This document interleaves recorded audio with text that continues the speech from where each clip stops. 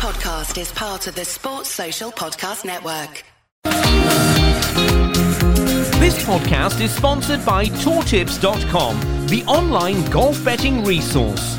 TourTips subscriptions for 2021 have been reduced by up to 50%, and their email service is now a free subscription. For all the best in-depth stats and information, visit Tour-Tips.com, the online golf betting resource.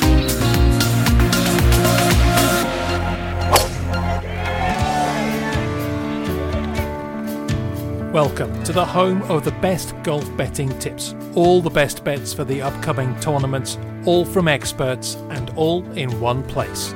From the home of the BetBites podcast, this is BetBites Golf with Dave Tyndall and James Butler.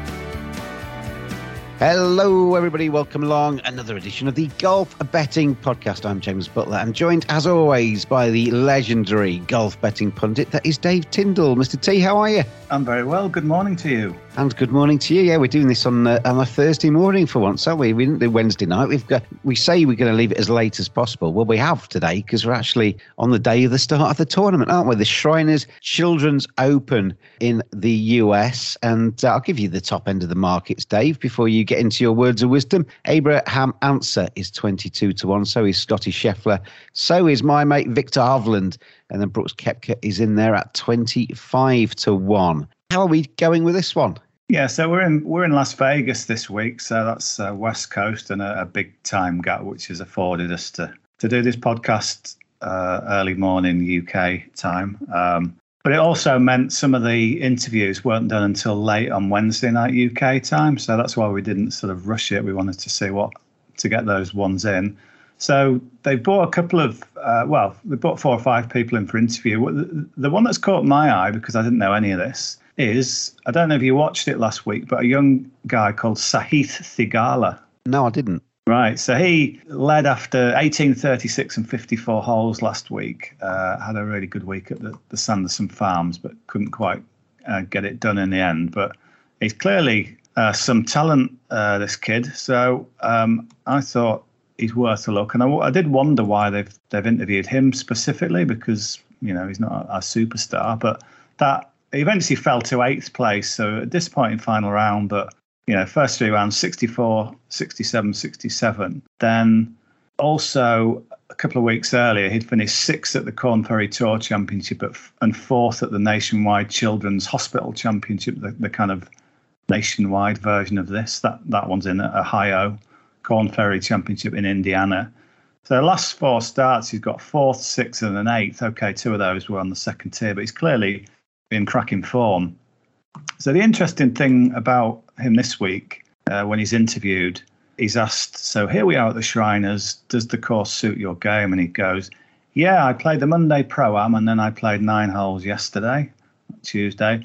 I live like 3.5 hour drive away in Chino, just right down the 15, I guess the I-15. So I spent a bunch of time in Vegas, played a lot of junior tournaments here, and very comfortable with not only the environment, but even the slight elevation change. Vegas is at altitude, and how the ball goes a touch further over here.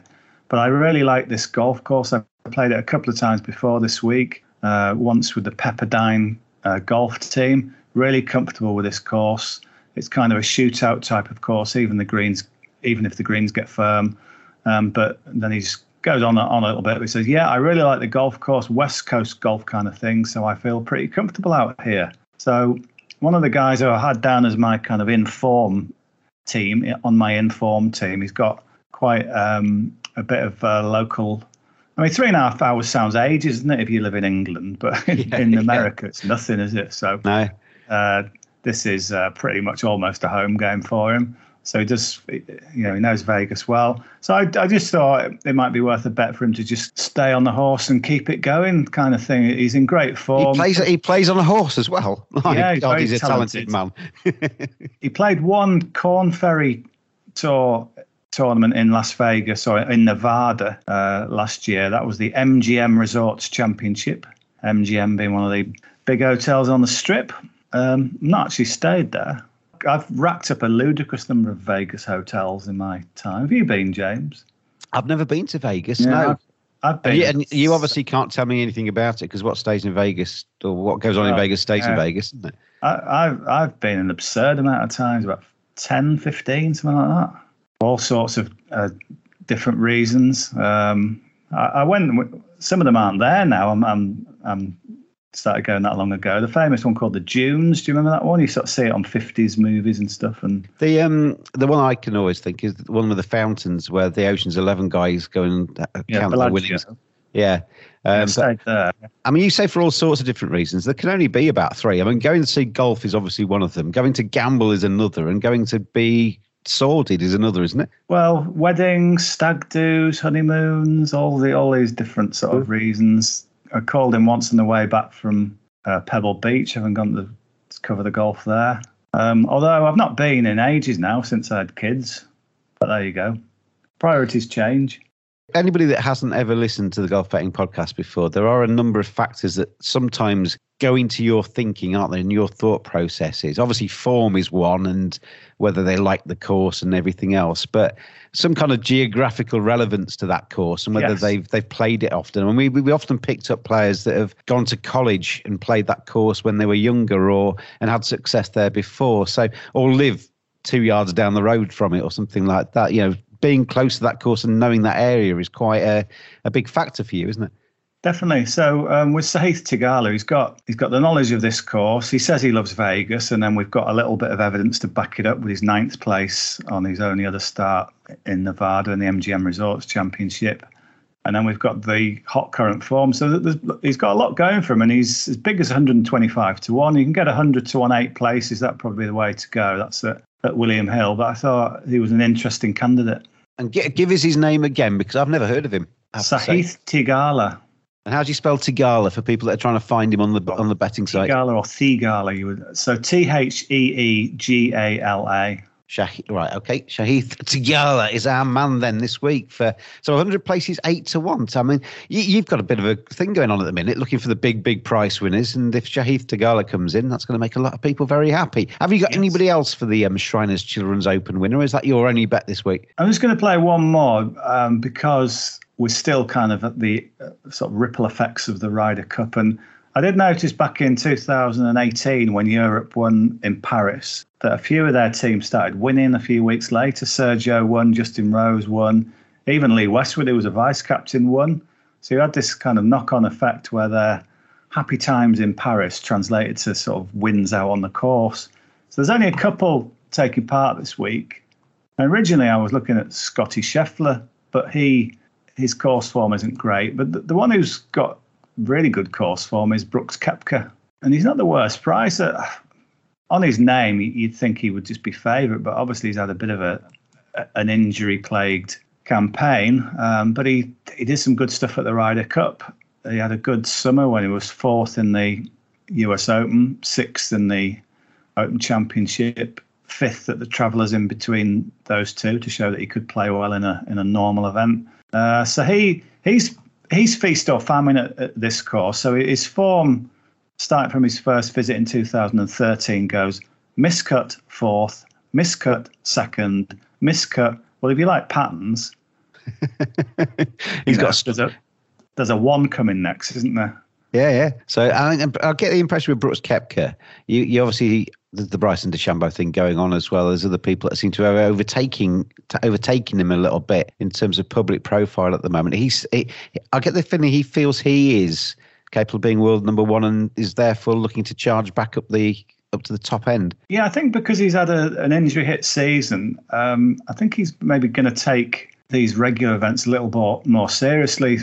So here's his quotes. Anyway, he says, "I've always liked it here. I think it's always been a good course for me. I've kind of either been right up there with a chance to win or it's just been 2 days and pack your bags. But I feel like my game's trending in the right direction. I like how everything went at the Ryder Cup. I feel like I really saw the turn because I thought this whole year after the injury was pretty poor. I just like the way it's trending. I like where the game's headed." And then he says he wants to just keep winning. That's the goal. I'm out here to win multiple times. So he's not just going through the motions and turning it on at the majors. Maybe we saw a bit of that with the 5th at the Travellers to show that, you know, you can back him in these other events. And a fully firing Brooks Koepka would be I don't know, 12-1 favourite here. You can get double those odds, 25-1, 8 places William Hill. As we said with his form, he's got a 4th and a 2nd here. He's also won the Waste Management Phoenix Open in Arizona. So he's a really good performer in the desert, which is something that is very important here, because if you look at other winners such as Martin Laird last year, Kevin Na, they've also got strong desert form as a whole. So it's a certain sort of golf that some players like and others don't. And Brooks Koepka's definitely in the camp of those who really like desert golf. So I think at the price, he's the one who I think can have a kind of a boost from that Ryder Cup and turn that into a win here. I like watching Brooks because whenever he's on, he has the real eye of the tiger, not Tiger Woods, but he really gets focused and everything. Obviously, he's had that knee problem, but to be fair to him, that knee problem hasn't massively affected him, has it? It's obviously affected him, but he's managed to carry on playing a lot more than people thought. So I would imagine he's not too far away from winning stuff again.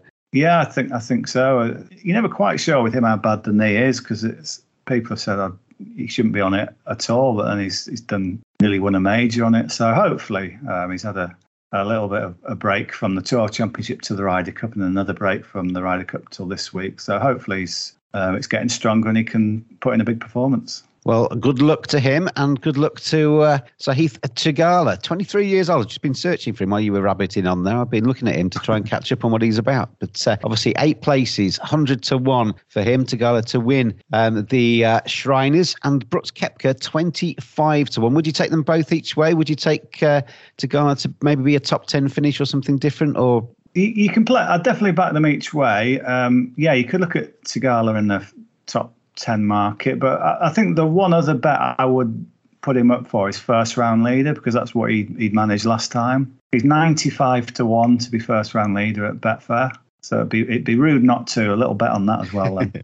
Well, I'll tell you what, it'd be rather disappointing not to if you missed that and he does end up being first round leader. 95-1 is a decent price to have on your betting slip, isn't it? So Sahith Theegala, 100-1, 8 places to win the thing, 95-1 to be the first round leader, and Brooks Koepka 25-1 to win the Shriners Children's Open. Dave Tyndall, as always, thank you very much indeed. Cheers, James. And everybody out there, please always gamble responsibly, whether you follow Dave or go your own way. And good luck with all of your bets this weekend in the Shriners, and we'll talk to you again this time next week. BetBites Golf is a sports betting media production. Our multi-sport BetBites podcast is released every Friday. Please gamble responsibly. Visit begambleaware.org for all the information.